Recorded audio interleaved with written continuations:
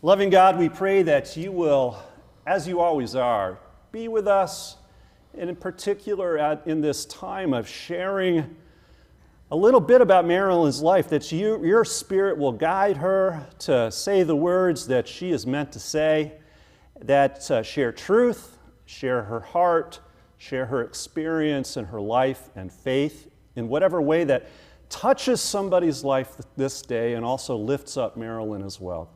Be with her and all of us in this present moment, for we pray in Jesus' name. And everybody says together, Amen. Yes. Well, again, thank you for being here with us today, yes. Marilyn. And thank you. I know some of you don't know Marilyn because she's a relatively new member of the church. In fact, she hasn't even had the opportunity to be formally welcomed as a member of the church yet, but that'll happen in early October with 15 to 20 other people who are joining the church. But Marilyn, I wanted to start by just asking you the question, when and why did you start coming to PCC, and why did you decide to stay? Thank you. I left a church that I know some of you left also, and was looking for a new place to worship, and a new pastor, Steve, and decided that I'll give it a shot. Of course, it was a pandemic, so everything was online and kind of weird. But when we finally we could come to face-to-face, I came because of Steve, but I stayed for 4 reasons. I think I can come up with 4 reasons. I'll save the best for last, but I came because, one, the music is absolutely heart-stirring, warm. You can't listen to it without feeling God's presence. And I've often said, you know, if I die and go to heaven and there's rap music, I'll know I didn't make it. but I've changed my mind since then, because I think God can probably have a little rap section way off to the right or left. So the music just stirs me totally. I love walking into church. I park on the lower street and get to walk through the garden, and I won't sing, but can't help thinking the words. I come to the garden alone where the dew is still on the roses, and this beautiful garden that just sets the tone. I come for the preaching, and that the pastors that speak to us are biblically sound and don't tell us wandering off to something that is their pet peeve, but rather biblically sound stuff that is just... I can do that if you want me to. No, thank you. But just that, not that you couldn't, but that you don't, because you know that we come because we need to hear God's word and what that does in our lives. So I appreciate that, but I mostly stay because of all of you. I have been to lots of churches, but I can tell you that I've never gone to a church where I felt like, okay, I'm welcome here, and sincerely felt that your love and embrace. It said, stay with us for a while. So that's great to hear, Marilyn, especially as you said, you started to come online during COVID. Yeah, it was terrible. And once we started gathering together, you joined a life group, and I got to know Marilyn and the life group that I lead. And here's a plug that we're getting our life group starting again in October, the first week in October. So we'll be signing up soon for those. You get lots more information about that. The last few weeks, Steve has started his interviews with the question, more or less, where did you grow up? And as you were growing up in your childhood, youth, your earlier experiences in life, how did you experience God or Jesus or life in the church if you went to church?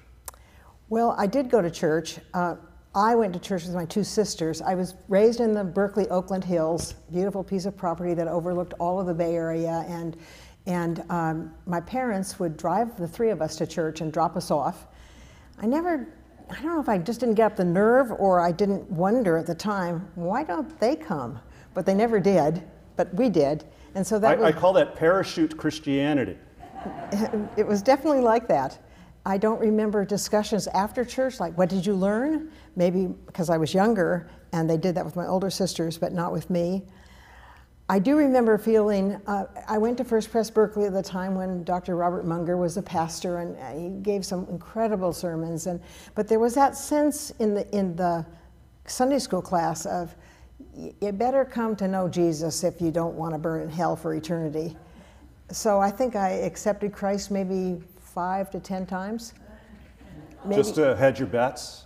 You just hedge my bets. Okay, yeah. Not knowing what does it mean or what makes difference in my life. Is that going to change anything? Yeah.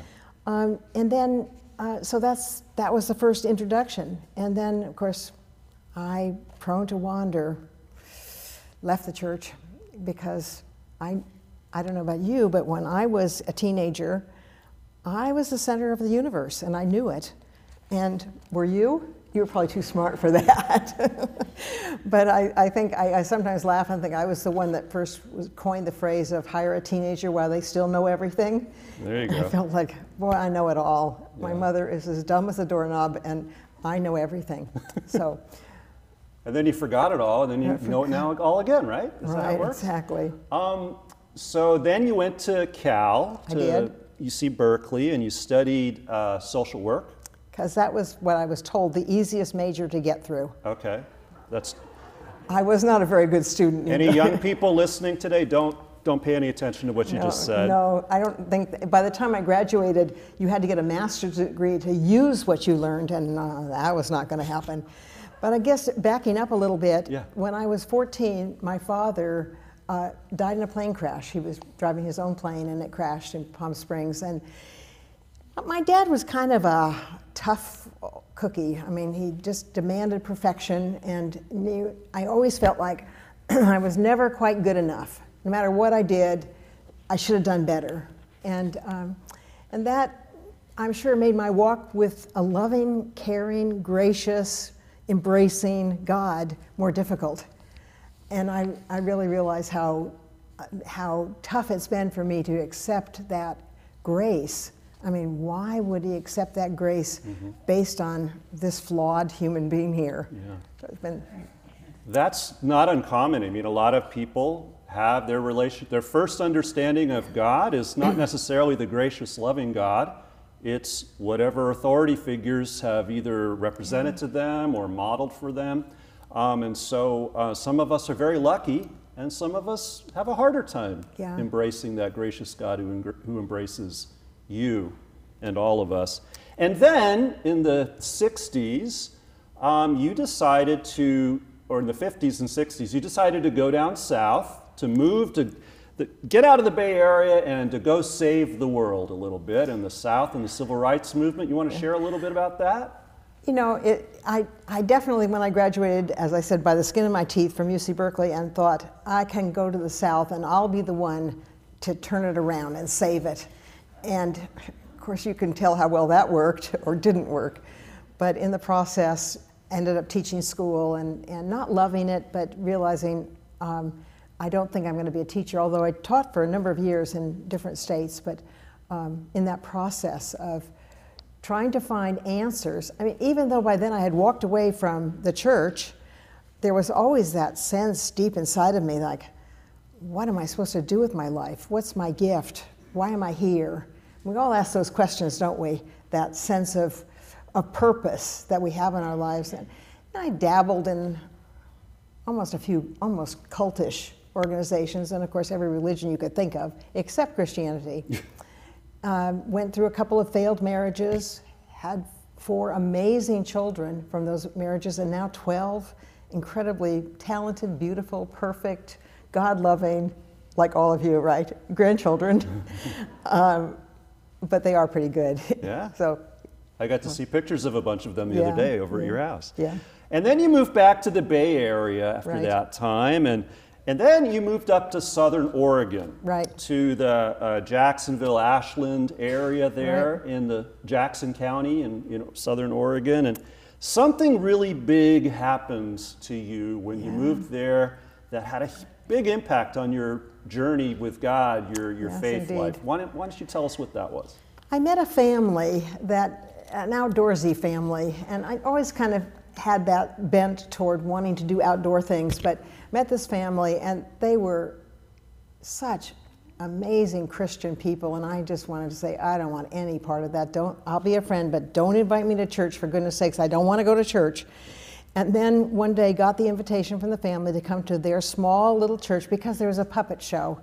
I had 2 young kids living at home, and they said, your kids would love the puppet show. So reluctantly, I went to church, and the pastor, who probably on the scale of the amazing pastors in the world wouldn't make the top 100, but he shared that simple thing that I'd heard before. This is my body, which is broken for you, Marilyn. And I heard it for the first time.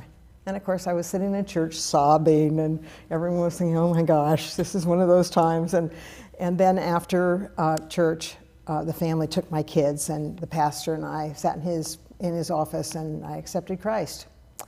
And the rest was history, as they say. Yeah, a big experience. And the other day you shared with me, and I was so pleased that Steve Main, when he played in the prelude on the harp, he played "Come Thou Font of Every Blessing," if you recognize that song. And some of the lyrics in that song really touch you a lot. Yes. And as we were talking the other day, more than a couple of tears came to your eyes when you were talking about this. What are those words? Do you want to read them? Or? No, I got them. You got them. I think you do, yeah. Probably all of you do too.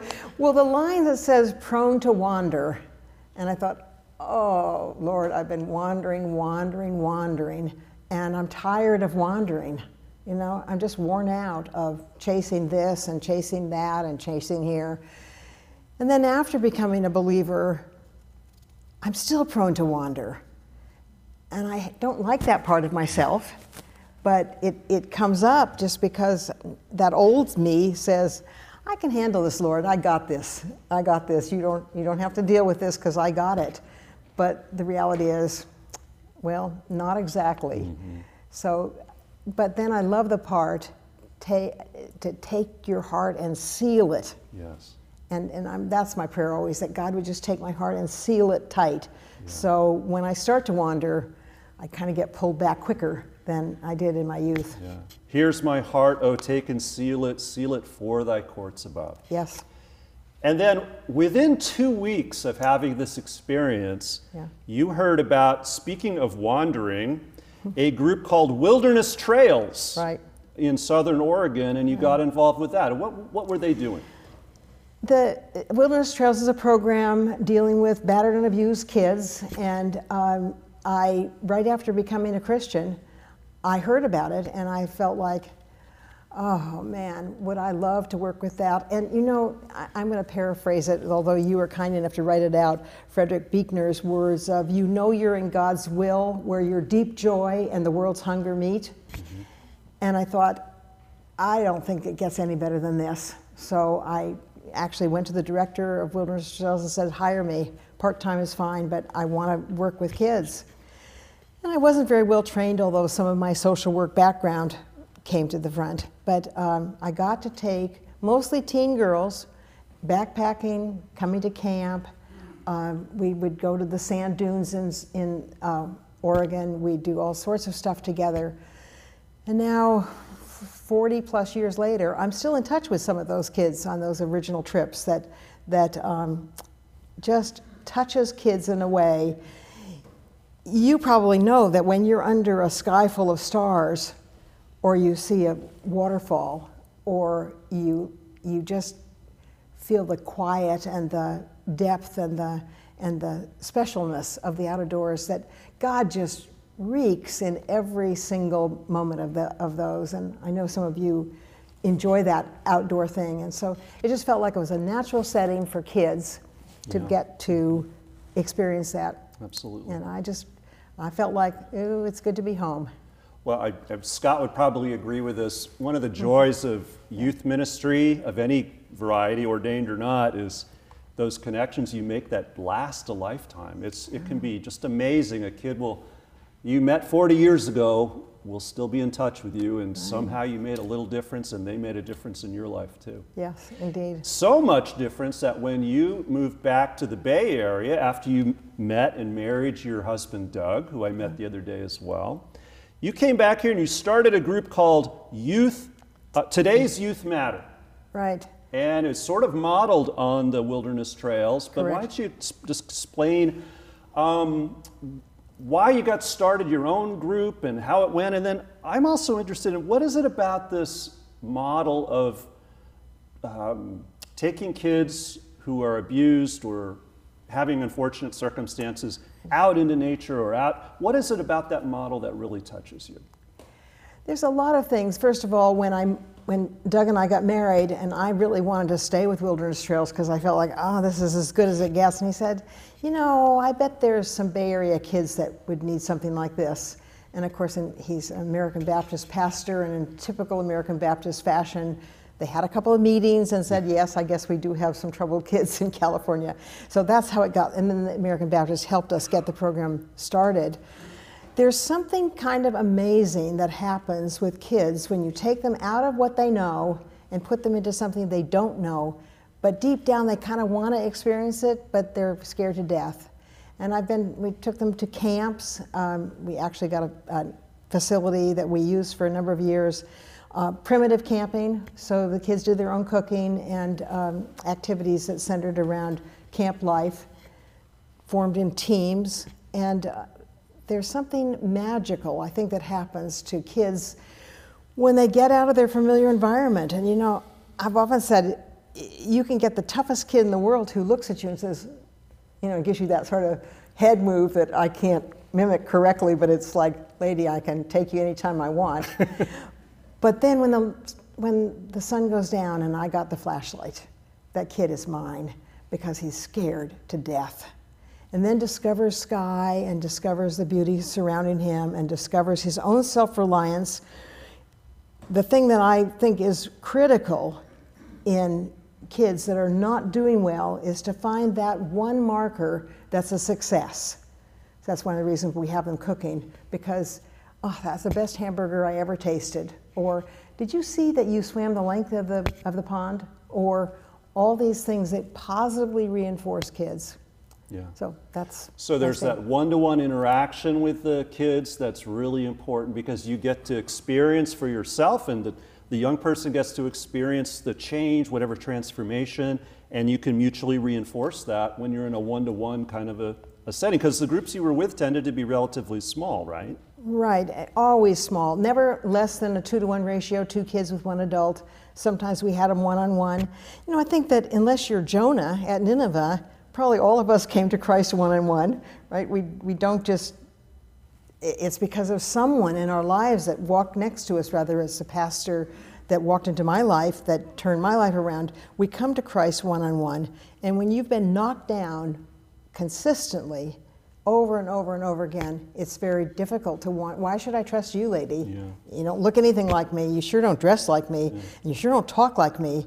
But once you break that barrier and you start to get to know each other, then special things happen. So can you share a story that sort of is reflective of this kind of experience? I'm saying this is kind of a leading question because she has a great story. Well, thank you. I hope you remember what it was. Oh yes, that one is indelibly tucked in my head.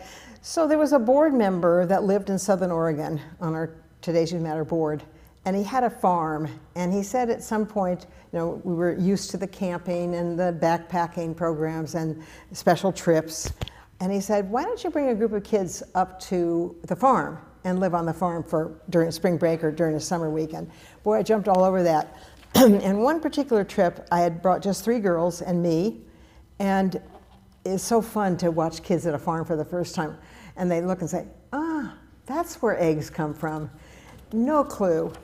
Or digging up potatoes or picking their own tomatoes. And he had made arrangements at a really tiny local church about maybe within walking distance, but we drove to where the farm was. And I brought my 3 kids to church. They made up 75% of the Sunday school class. And the teacher was so well prepared. She was on her game. And she had all this, and they just left. They wanted to leave so fast because they knew it was going to be fun. And so they left, and the rest of us adults sat around a rather large table, maybe 14, 15 of us. And what the pastor was preaching on or teaching us, I can't remember. But what did happen is that about 5 minutes into it, out these big windows, we saw this guy dressed in a long white robe come up on his 1-speed bicycle and get off his bike and kind of rearranged his robe and come inside. And no one moved to make room for him around the table, and he kind of knew the drill. you know, it's okay that I come, but I'm not part of this church. And one of the ladies sitting next to me wanted to make sure I knew his story, so in a very loud whisper, she said, you know he's homeless, he's a Vietnam vet, and his brain is pretty shot. So we went through the Sunday school, and when Sunday school was over, the kids came bounding out of their classroom to show me this incredible artwork that they had done. And then they spied the big sheet cake and the plate of cookies and hot chocolate that you can take a small styrofoam cup and you can pour 3 packets of hot chocolate into it and stir it up and still drink it, which I didn't know you could do, but they knew that you could do that. So they pushed their way to the front of the line, and then one of them noticed this guy sitting on the back bench, the homeless Vietnam vet, sitting on the back bench, and they all 3 left their sacred spot, and they went over and sat at his feet. And one of them said, can I get you something to drink? And someone said, do you want something to eat? And he nodded, and they zipped over to the line. One came with a big plate of cookies, one came with a piece of cake, and one made her pasty hot chocolate, which she knew he'd love. And they brought them to him, and they didn't move. They just watched him eat and drink, and I was watching them, not wanting to interfere with the moment. And finally, one of them looked up at him and said, are you Jesus? And he shook his head, no. And they didn't move, and they stayed with them. And just when our class was, and they were ready to go to the main church service, one of them came over to me and she said, I asked him if he was Jesus, and he said he wasn't, but I think he was. And as we left, it just struck right through my heart. I was hungry, and you gave me something to eat. I was thirsty, and you gave me something to drink. And that was probably the biggest lesson that I can think of. Well, there were a lot of lessons, but that lesson of, you know, we never know, do we, when we're going to come across that person that is Jesus, that we're hungry. And they got it. Right. I didn't at the time, but afterward. Right out of Matthew 25. Right out of Matthew 25. And here is an example of you, I'm sure, taught them all sorts of stuff, but here they were teaching you. Yes. Teaching each other and being taught by somebody else. Yes. And God used that moment, that precious moment in time, to reach a whole bunch of people. And now you're able to share that story with us too. Yes. So God is in that as well. Well, and Don, beyond that, the lesson is that we need, as a congregation of God followers, we need to keep our eyes open, don't we? Absolutely. That there is that person that you'll come across that's hungry or thirsty and doesn't smell good and looks kind of streety, you know, not like all of us. He's not one of us. And yet the kids saw that. Yeah. And that was good. And you told me another story of a little girl who said that God spoke to her in a dream in a whisper, Yeah. after hearing the story of Elijah in the cave, who heard the presence of God go by in a still small voice. She had this dream, and she came up to you and she recalled the story, and she said, God said to her, what did he say to her? He said to her, we had heard we were at the farm again, getting ready to drive home, and the last night, the owner of the farm shared the story of Elijah and how God didn't come in the clangy, noisy life, but came in a whisper. And she said to me, she leaned over and said, you know, God spoke to me last night. And I said, what did he say? He said, well, he said it in a whisper. He said, say kind words. Okay. That's another good lesson, isn't it? Say kind words. I even got a T-shirt. It's coming, hopefully in the mail sometime soon, that says, you can be anything you, if you, oh, I've lost it. If you can be anything you want, be kind. Yeah. Yeah. Kind of sums it up. Kind of sums it up, doesn't it? And so at some point, 40 years or so later, you retired from being... I know. You're not I'm getting to to that. I'm getting to that.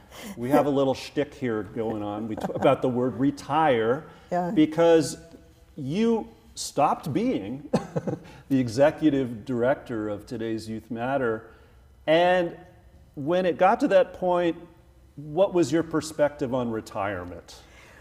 I talked to a lot of pastors, you included, and asked, so where in Scripture does it say, so you do this and this and this, and then you retire, and you go play golf or go to the coast or do this, and all of you said, It isn't scriptural. So, and I think about the heroes in my life, in my lifetime, the Mother Teresa's, who just work until she dies, the Jimmy Carter, who is still building houses for Habitat. You know, those folks that just say, we can retire from the paid job, but we can't retire from life. So I didn't retire, I shifted. And someone had suggested that, you know, you have all these stories of kids, why don't you put them in book form? So I wrote this book, not very well written, by the way, called Potholes in the Pavement. Here it is right here, available on Amazon.com. Or if you're smart, ask me, I'd like a copy and I'll bring one next week, free. As a fellow author, I know I have a lot of copies of my book, too. Well, you don't, if you write books to get wealthy, No. it probably isn't going to happen. Yeah. And that was very therapeutic for me to write their stories, that kids who often the world just checks off as, oh, they're just going to be throwaway kids, that they turn around their lives. One young man who is now, he was told by his high school, you will not graduate from high school, drop out, get your GED. He just finished his master's program and is just a miracle worker with young people. Mm-hmm. And I think, you know, that sense of don't quit. I often say, you know, the stories about don't quit before the miracle. I thought maybe you've heard that term, that I think the tendency is to want to, I've had enough of this, and then something happens and you think, oh, good thing I didn't quit. Yeah. So that's in that book. Well, right around the time that book came out, 2016, 17, you, like a lot of us, and the whole country, were noticing how the tenor, the tone of conversation and politics and all sorts of things in our country took a downturn. It was going in that direction probably anyway, but it was really noticeable about 2015, 16 in that time frame. So you decided to do something about it. What did you do? I wanted to know if the whole country was feeling what I was feeling. We're not doing well. You know, we're angry, we're divisive. Or is that just a San Francisco Bay Area thing with a grown-up old hippie and very left-leaning people, or is that the country? Is that all of us? So I went on this little journey, which was done in 4 parts. The first was a trip from east to as far as Kansas, Nebraska, and then dropped down to Texas and then came home. One in the south, one in the east, and one in the Pacific Northwest, asking one question. And I talked to maybe 300 or 400 people, mostly in diners and parks, because I think that's where people like to talk a lot. Seems like that for me anyway. I could talk to almost anybody in a diner or in a park. But asking one question, if you could think of one thing that would change our country, that would help our country to heal and to come together, what would it be? And then I just stopped and listened. I learned to listen, which is a good thing to learn. I haven't always learned to listen, but to really listen to what they had to say. No one was dismissive. No one said, oh, that's dumb. Everybody, if anybody didn't have an idea, they'd say, well, I don't have an idea, but if you point me in a direction, I'll help out. I'll roll up my sleeves. So, and that was true. I didn't get anyone that said, oh, that's dumb. You know, just very open and wanting to And help. you had one woman say to you, if you talked to her, I was driving, I got off the main road somewhere in, I think it was Kansas, and rolling hills, and took this little road, and all of a sudden I came to this tiny town. I think it was about 2 blocks long with some side roads. And I took one of the side roads, 2 churches I remember, and I took a side road and pulled up next to this amazing garden. It was not a huge garden, but it reminded me of the Bouchard Gardens, if you've ever visited the Bouchard Gardens in British Columbia, that it was just outstanding, perfect, and I mean, it just drew you to stare at it. So I was staring at it, and all of a sudden I was aware that this woman was behind me, and she said, it's pretty spectacular, isn't it? And I said, boy, it's beautiful. She said, you want to come in? I said, of course. So we went in through the gate, and she said, smell that one. And boy, my olfactory nerves were just exploding. It was so great. And then she invited me to come in. Did I want to come in and have some lemonade? And my kid's little ear, Mom, you know you're way too trusting. Don't go inside. So I sat on the porch, and I figured, if she was a bad guy, I was probably 10 years younger than she was, so I could probably take her. But we sat on the porch and she shared her life story, which was amazing. But I kind of figured out afterward when she told me the chronological order of some of the things she had done that she must be in her mid-90s and a widow for a long time. But when I asked her the question of, can you think of something that would turn our country toward the common good? And she said, I think we need to smell more flowers. And then she said, how many angry people do you see smelling flowers? And I had to think, oh, when I get home, I know what I'm going to do. I'm going to start planting. And then I joined a church that knows the joy of, don't we all know the joy of roses as we come in? If you haven't smelled the roses, don't leave without it, because you cannot help but smile and feel great when you smell the flowers. And out of this journey, this wandering, came another book, Finding Common Ground, One Octogenarian's Quest to Help Our Nation Heal. And Don't say it. Marilyn co-wrote it with Robin Elizabeth Miller, and I won't say that it's available on Amazon.com. Or you can come to me afterward and I can give you a free copy of that as well. That's right, I shouldn't be giving plugs for... No, probably not. Anyway. So as we come to the end of this conversation, you and I were talking the other day, and one of the themes of your faith journey, as we shared earlier, is this idea of wandering. Yes. Wandering. Earlier on in your life, your parents would parachute you into church and they'd sort of wander off and do whatever they did, and you were never quite sure what church or God or Jesus was about. Right. And then you spent a lot of time wandering, which can be a great thing in life, to wander, but you didn't have any sense of real direction. No direction, that's correct. No real sense of direction in your life. But then, interestingly enough, you've kept on wandering. You joined Wilderness Trails. You took kids on these expeditions of adventure. You wandered around the country, but you did it with intentionality and with a purpose and with a foundation. Yes. And what's that foundation that helps you to keep wandering with a purpose? Oh, I guess it's leaning on Christ and understanding that I think that until I'm 6 feet under with a lily across my chest, I have something to do. I don't want to just, live out the last years of my life just thinking, well, I learned how to watch that Netflix series.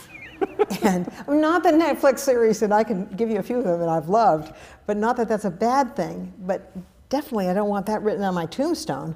She knew every Netflix series there was. Or, she knew how to vacation pretty well in Hawaii, but rather, I think we're called to serve. That's what God calls us to do. I think the other thing that it's important that we keep our focus, isn't it? That we don't just kind of meander. I mean, meandering is good sometimes, don't get me wrong. Absolutely. But that we keep that focus about, so why do I keep coming to church every Sunday? Is it because they have coffee and donuts afterward? No, I can get that at home a lot cheaper. Is it because I want to meet my friends? Or is it because I want to be challenged to do something? Yeah. Well, there is a scripture lesson that you chose for today, and we'll close with the scripture lesson that comes from Romans 12. And you were telling me the other day that once, about for 3 or 4 months in a summertime a few years ago, you really meditated on this passage. Yeah. And it means a lot to you. It does. And Marilyn would like all of us to read it together. So if you pick up your bulletin on the page where the scripture lesson is, this is from the translation of the Bible called The Message. And let's read it all out loud together. Love from the center of who you are. Don't fake it. Run for dear life from evil. Hold on for dear life to good. Be good friends who love deeply. Practice playing second fiddle.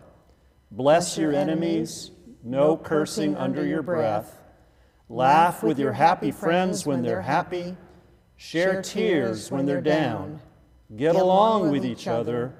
Don't be stuck up. Make friends with nobodies. Don't be the great somebody. Well, Marilyn, you have from my understanding and talking with you and hearing you, you've really lived out a lot of these things. Does anything in this passage just really stick out to you? And we'll close with that. I love the line, and as I said, I told you I meditated on it one summer. What does it mean to practice playing second fiddle?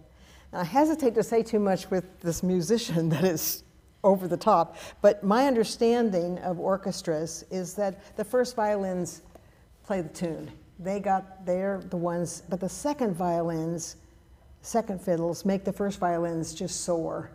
And that when we in life can practice being that second fiddle, not I'm out in front, I'm in charge, but rather I'm the one that makes you look good. And particularly with young kids, that always worked really well when the kid felt like, okay, I'm definitely the first violin. Yeah. And I love that part. And also the part that says, don't be the great somebody. Ooh, I'm so guilty of that, wanting to be the great somebody. But you hang out with nobodies but too, you because gotta hang out with nobody. We all are, in a way, nobodies we and are all somebodies nobodies. That's right. At the same time. Yes. Well, Marilyn, thank you so You're much. very It's been a welcome. blessing Thank to you. hear from you as you shared your journey. And let's all give thanks to Marilyn now. Thank you.